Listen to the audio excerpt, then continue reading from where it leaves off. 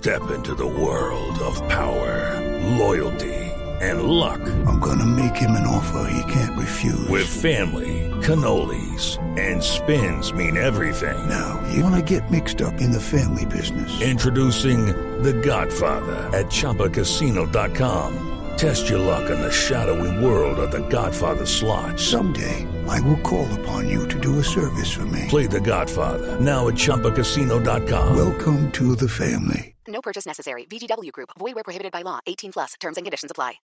¿Ustedes saben qué son los trolls? ¿Los muñequitos preparados? No, esos son... esos tienen otro nombre y se me olvidan en este momento. Bueno, ¿qué son los trolls?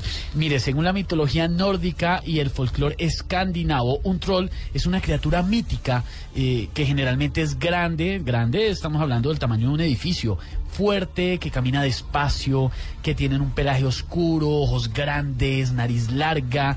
En la antigüedad se hablaba muchísimo de esa criatura en las noches y que habitaba la profundidad de los grandes bosques.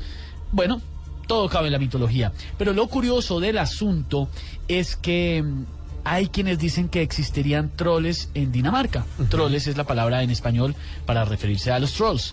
Y que supuestamente el gobierno danés habría otorgado una subvención de unos 400.000 euros para el estudio sobre la existencia de estos extraños seres. El director de esta sorprendente investigación sería Lars Christian Koffet, un antropólogo que ha pasado 2 años estudiando la actividad de fantasmas relacionadas con misteriosas muertes y que ahora investigará la existencia de troles reales en la isla danesa y la conexión en la isla danesa de Bornholm y la conexión con los seres humanos. Hay quienes esto les puede parecer muy absurdo, sin embargo, hay bastante información en la mitología y en la tradición oral de Dinamarca que, pues, hombre, para un antropólogo de pronto se puede abrir una ventana para investigar esto. Lo curioso y lo que para algunos es hasta insólito es que se destinen 400.000 euros para el estudio de seres mitológicos en Dinamarca, Héctor.